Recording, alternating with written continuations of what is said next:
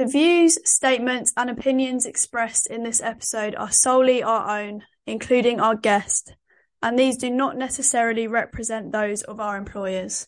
1, 2, 3, 4.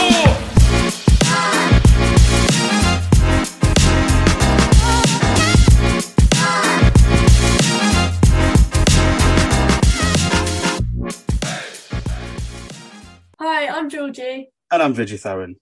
Welcome to our podcast, Diversity and Inclusion, Satisfying the Tick Box. In today's episode, we're going to cover trans inclusion. So trans inclusion is the active effort to ensure equal participation and acceptance of transgender individuals in all aspects of society. And we have a very special guest in today's episode. We've got Jack Matthews, who's going to share her lived experience with us and help us understand trans inclusion. Welcome to you, Jack. Can you give us a quick introduction to yourself? Yeah, sure. Hi, my name's Jack. My pronouns are she, her, and I am a trans woman. I work in diversity, equity and inclusion in my day job. And I also am part of my company's LGBTQ plus network, where I am the deputy co-chair. And I also do a lot of volunteering in the LGBT community outside of work as well. That's amazing. So I think it would be good to hear a bit about your personal journey of discovering and understanding your transgender identity. Yeah, so it's kind of a long, confusing one, really, if I'm being honest. When people ask, how did you come to sort of realize you were trans, it's often a difficult question, because when you first start to realize these things, a lot of people don't necessarily have the right language to articulate what it is that they're feeling about themselves and what they understand about their body. Because it's very different now, where we have a lot of language around that and it's a lot more available and people to a degree understand it a little better. So for me, it was quite difficult because I didn't understand what it was that felt different. At first, I didn't have the right words. And unfortunately for me, I grew up at a time where the internet was at my fingertips, but adults didn't really necessarily understand how to filter it. So I perhaps learned the wrong words at first to understand myself. And so that took me a little bit longer. And so when I first looked at trying to come out, I was actually in my teens. And I didn't really have the best experience. So I ended up going a bit back into the closet and trying to suppress that side of myself. And it took me until I was in my 30s, early 30s, to sort of begin to accept myself and actually look around me and go, I feel in a safe and comfortable environment. Yeah, 100%. I think the internet plays a massive role, doesn't it? So completely get that. How did you kind of navigate coming out to your friends and family? Were there any kind of reactions that you weren't expecting or anything like that? Yeah, I wouldn't say that there were reactions that I wasn't expecting, but situations that I perhaps didn't handle the best. And that led to worse reactions because of that. I have a very distant relationship with a lot of my family. So with some of them, I did not handle it very well, in that I did not give them the respect of telling them directly myself. I decided, rather than carry on waiting for seeing them face to face and explaining things to them, I was like, I need to start living authentically as myself. And I am quite active on things like social media. And so what ended up happening is some people who are friends of my family ended up seeing posts on social media and then telling some of my family members, including like very close immediate family members, which perhaps in hindsight was not the best way to approach that. But it was just kind of, I had a distant relationship with them, so we didn't speak. And I was like, that probably wasn't the most appropriate way for that to end up happening. And, I got to have proper conversations with them in time, but it essentially forced my hand.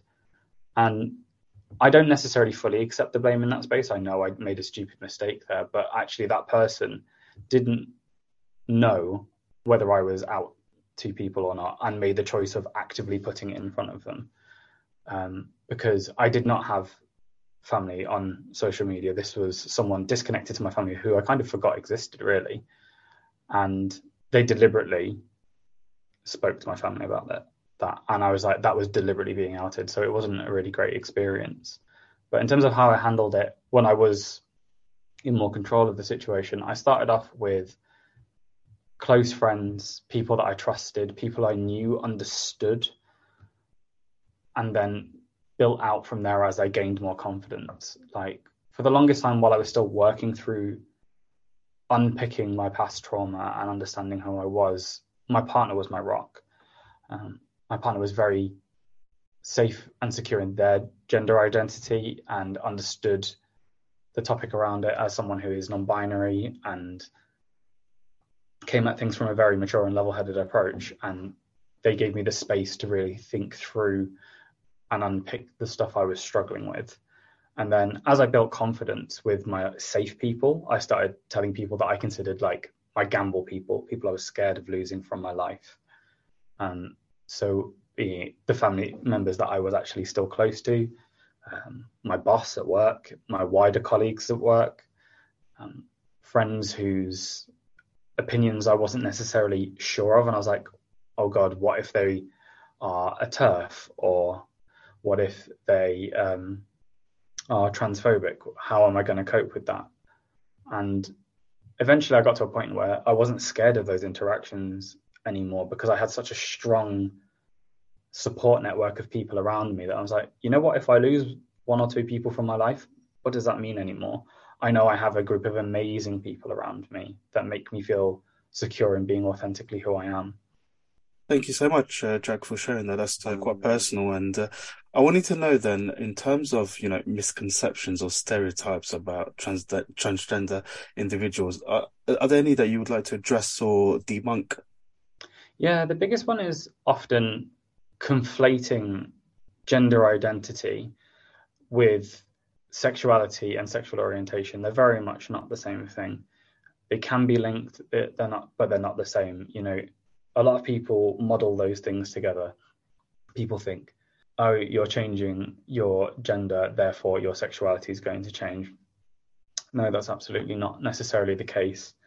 And also, the biggest thing that I think is more like toxic perception that is being portrayed in the media is around trans people trying to invade the opposite gender spaces. And a lot of that attention largely tends to be focused in on trans feminine people, and saying that it's men trying to invade women's spaces. And especially when it comes to the debates around bathrooms and all that sort of thing. And I find it mind-boggling that people try and fixate in on that issue, because I'm like, how can you conflate the desire of someone to just literally go to the toilet in a safe environment with them being a threat? It's nonsense.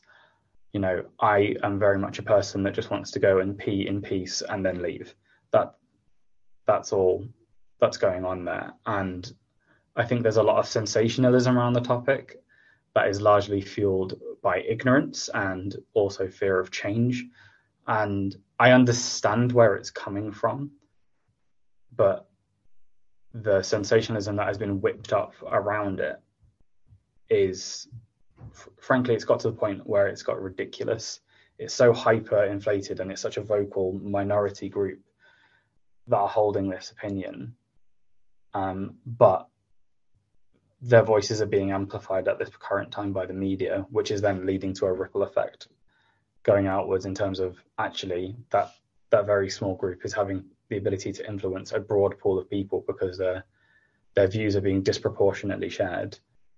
Yeah, I think like what you were saying about the media, I think it's so prevalent today, isn't it? It's everywhere, and I think it's just unfair at the end of the day. Like you said, you just want to pee in peace, to be honest. Like it's really not too much to ask for.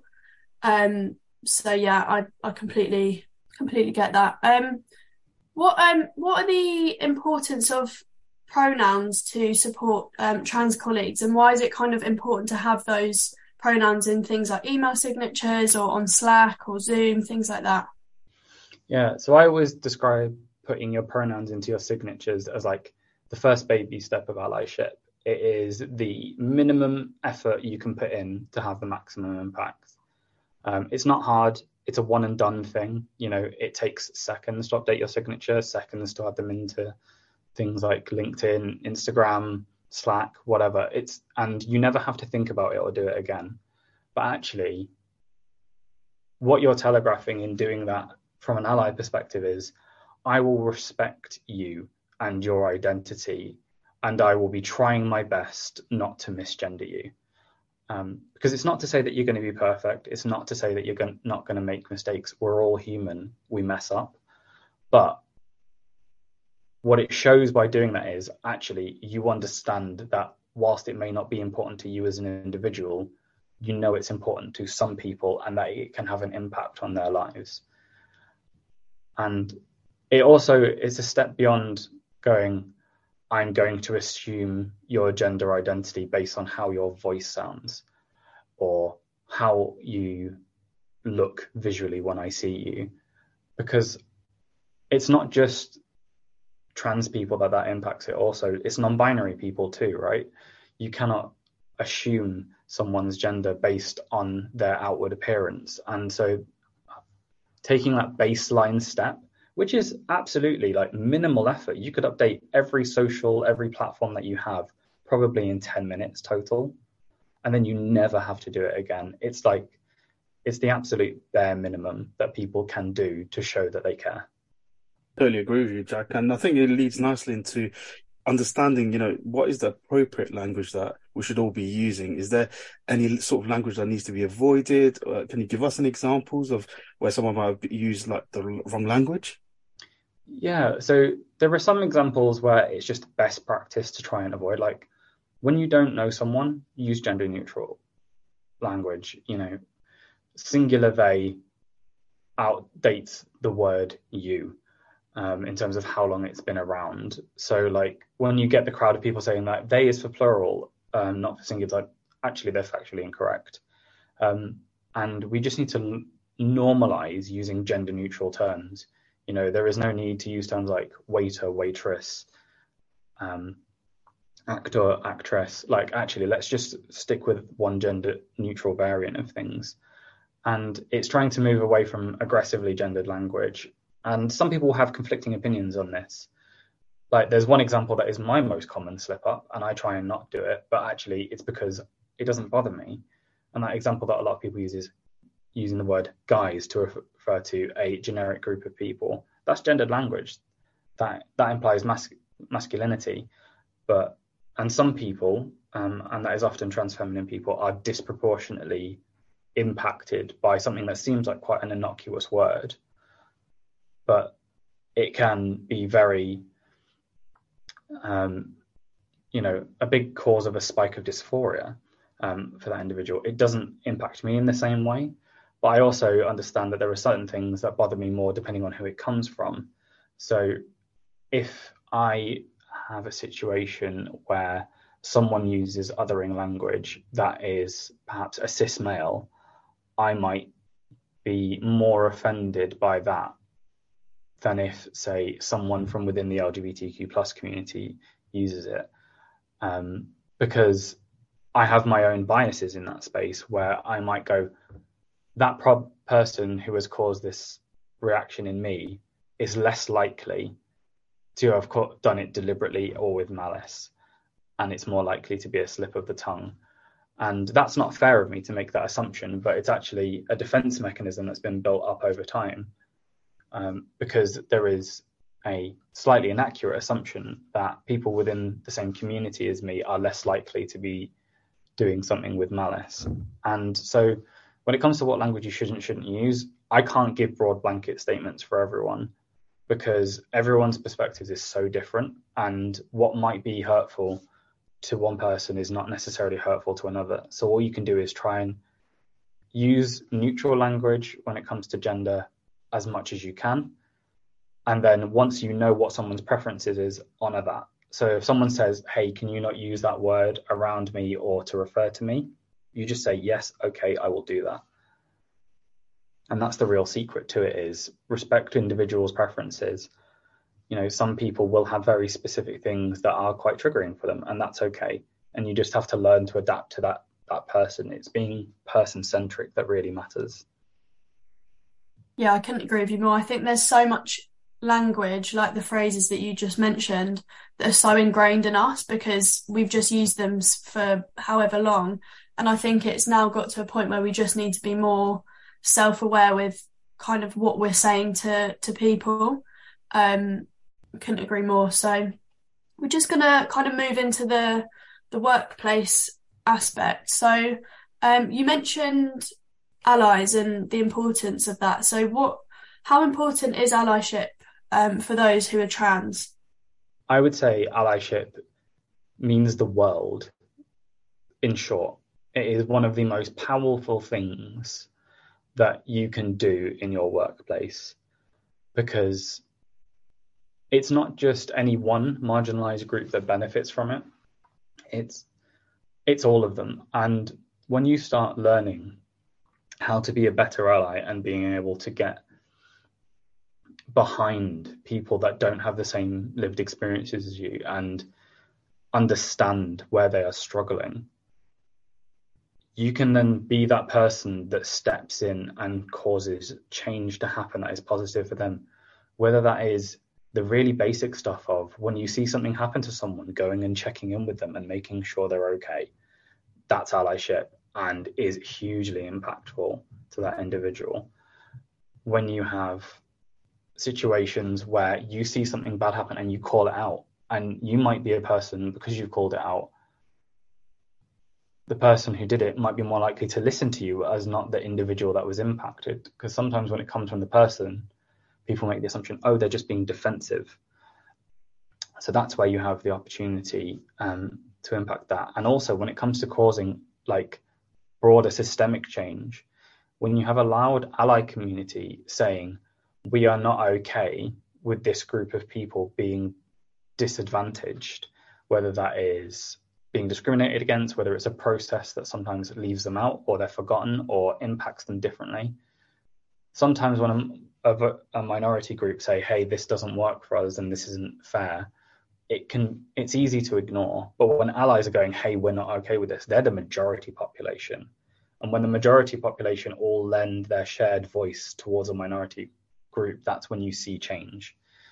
And it is so powerful. And at the moment, the trans community are a minority group of a minority group. They are a minority within the LGBTQ plus umbrella who are receiving disproportionate hate right now across the world.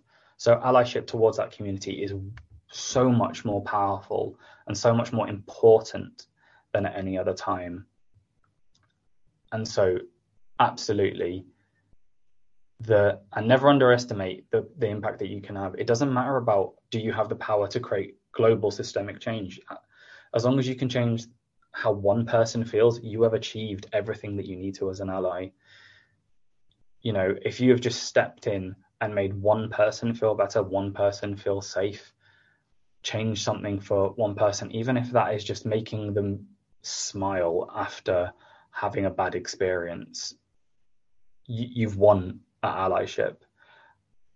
And if you can carry on that throughout your life beyond that point, and don't just stop at one community, learn how to be an ally in all areas, call out sexism, call out racism, call out any form of discrimination, advocate for better accessibility for disabled people and things like that. Like, do all of those things.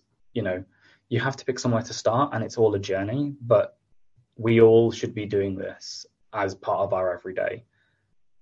100%. I think something that came to mind whilst listening to you speak was around kind of employee resource groups at work. So I think there's a misconception around you have to identify with that group to be able to join it, when that's the complete opposite of actually the case, where we need more allies involved in groups like this to kind of shout it from the rooftops and I guess just getting involved, really.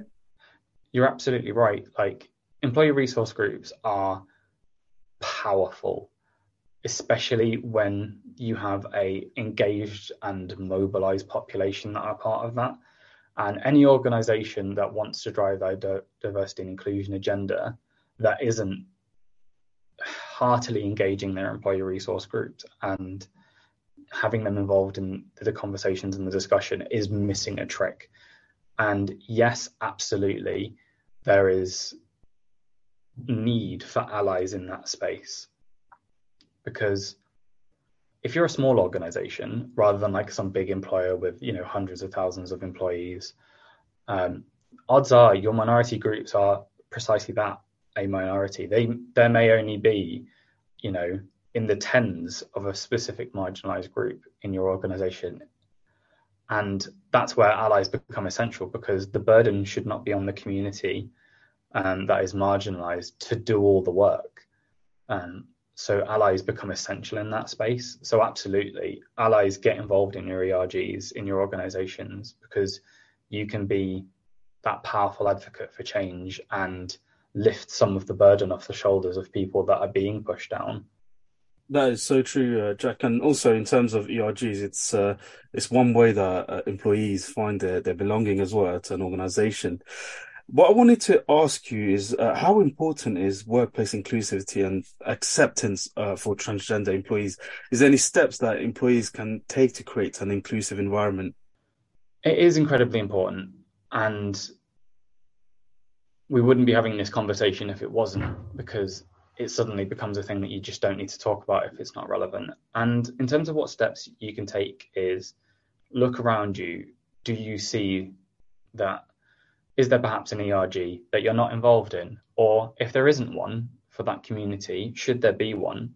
And that's not me advocating saying that, if you've got an LGBTQ plus ERG and splitting it off and having a separate one for like trans, non-binary and gender non-conforming people, that's absolutely not what I'm suggesting. But it's like, if there's no ERG in that space at all, try and help get one set up. If you see lunch and learns being done in your organization around the subject, attend them, educate yourself outside of it. And if they're not being done by your organization, ask for them, and loudly and repeatedly, and don't go away until you've been listened to. If you have policies and guidance documents that don't accommodate the diversity of people's needs, again, bang the drum for that change. And if you're confident enough to and you understand the topic enough, take the approach of ask for forgiveness, not permission, and just start doing stuff. Because that's all it takes, is one person to start doing something to get the ball rolling. It's like that avalanche effect. It doesn't need a big action. It just needs a small action. And if you can get someone else to do a small action, that's 2 people. And then if that person and you go off again, you've got 4, and so on. That's how you build a movement and sustain a movement. It's just start doing stuff and try and persuade other people to start doing stuff with you. Totally agree with you there, Jack. And I do love this quote: be the change that you want to see in this world. So go out there. If you want to create change, go out there and do it. I want to ask you, in terms of managers, so leaders or HR, how could they support people who are transitioning? So that's a big one. Like, I think if someone who is transitioning in the workplace, rather than someone who is trans in the workplace, as a distinction there. So if someone who is coming out and going through that process for the first time in your organization, the manager plays a really, really strong role. And that is, you may have policies, you may have guidance document, but be intelligent and be a good manager and learn when to ignore that. Be person-centered, respect that not all journeys look the same. Some people dabble, some people will go big or go home. Sometimes progress will be at a snail's pace.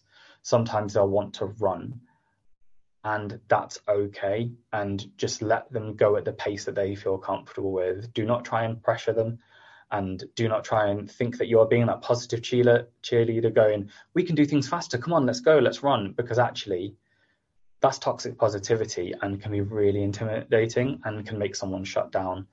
Let them guide the process. You are there to support and facilitate it. And the same goes for HR as well. Like, let the person drive the process. You have things that are boxes that you may need to tick off, but let that person guide how and when and what pace they happen at. And all people that are involved in as stakeholders in those processes, is do your best to make it as easy and accessible as possible for people. If that's HR, make it easier for the manager and the individual. If you're the manager, make it easier for the individual. If you're another stakeholder in that process, be very clear and transparent with other people that are guiding that process of what they need to do, how and when, because it should not be on the transitioning person to have to do all that legwork to find out what needs to happen. That is a common thing that happens in most organizations. If you need to update all your IT systems, suddenly it's the individual that has to go off and try and find out all the different things to get rid of their dead name, if they have one. And that is emotionally exhausting. And if they don't know what all of those things could be, they might get the whiplash effect of 2 years down the line, they find a system that they didn't know about coming along and dead naming them. And that is really hurtful. So, everyone has a part to play in it. And it's all about making it as easy and smooth as possible. But for HR and managers, the biggest part is letting that individual do it at their pace in the easiest way possible. Yeah, 100%. And I think you mentioned a bit about policies at work, and what are your kind of thoughts around the policies and the language being more inclusive for trans colleagues? So, for example, family leave policies, do you think there needs to be, I guess you spoke about less gendered language, but specifically to the kind of things like maternity and paternity, what are your thoughts around that? So this is an interesting and complicated one, because when it comes to maternity and paternity leave and parental leave, those are, in the UK at least, specific types of statutory leave. So those words, when referenced to the statutory leave, are important to still stay intact if you are talking about the statutory elements of stuff, to articulate what leave you are talking about, because it impacts things like pay, like statutory paternity, statutory maternity. Those are specific things. But actually, the policy and guidance that sits around it, there is no need to be using those gendered language, because actually trans parents exist. They are a thing. So to try and pretend that they do not exist is a logical fallacy. Like non-binary parents exist. People that sit outside of that binary gender do have children, and so therefore they need to be included too. So I am a firm advocate of updating language that is used as much as possible, while still being clear when it comes to legal or statutory aspects, where sometimes, you might not be able to change that language in the same way. Sometimes you do have to be quite clear and go, no, this is all we have the space to talk about. Thank you, Jack, for sharing that insight. And we are nearing the end of the episode, and we always ask all our guests one key takeaway. So what would be your key takeaway for our listeners? I would say take some time, pause and reflect on the world around you, and ask yourself, what is the one thing I can do today to impact someone else in a positive way, and do it. And if you can start doing that once a day, every day, you're going to start seeing the world around you change faster than you might have otherwise thought. Thank you so much, Jack. And Jack, I'd like to just take a moment to say you're an inspiration, and thank you so much for coming on our podcast. It's been great having you to share your own experience with us and raising awareness about trans inclusion. And at this moment, as we're going to conclude, I also like to take a moment to give a big shout out to Heather MacDonald, who introduced me to Jack. So Heather, if you're listening to this, thank you, my friend. I also wanted to say thank you for sharing your powerful story and insights. I think we all really need to do our best to support our transgender community. And everything you've said is just so important. And thank you to our listeners as well for joining us this week. So please make sure you're following our podcast on Spotify. And we've now got a YouTube, so feel free to follow that as well. Give it a rating and review on Spotify. Thank you. Keep your eyes peeled for our next guest, and episode will be dropping next month. Thank you again, and we'll see you next time on Diversity and Inclusion, Satisfying the Tick Box.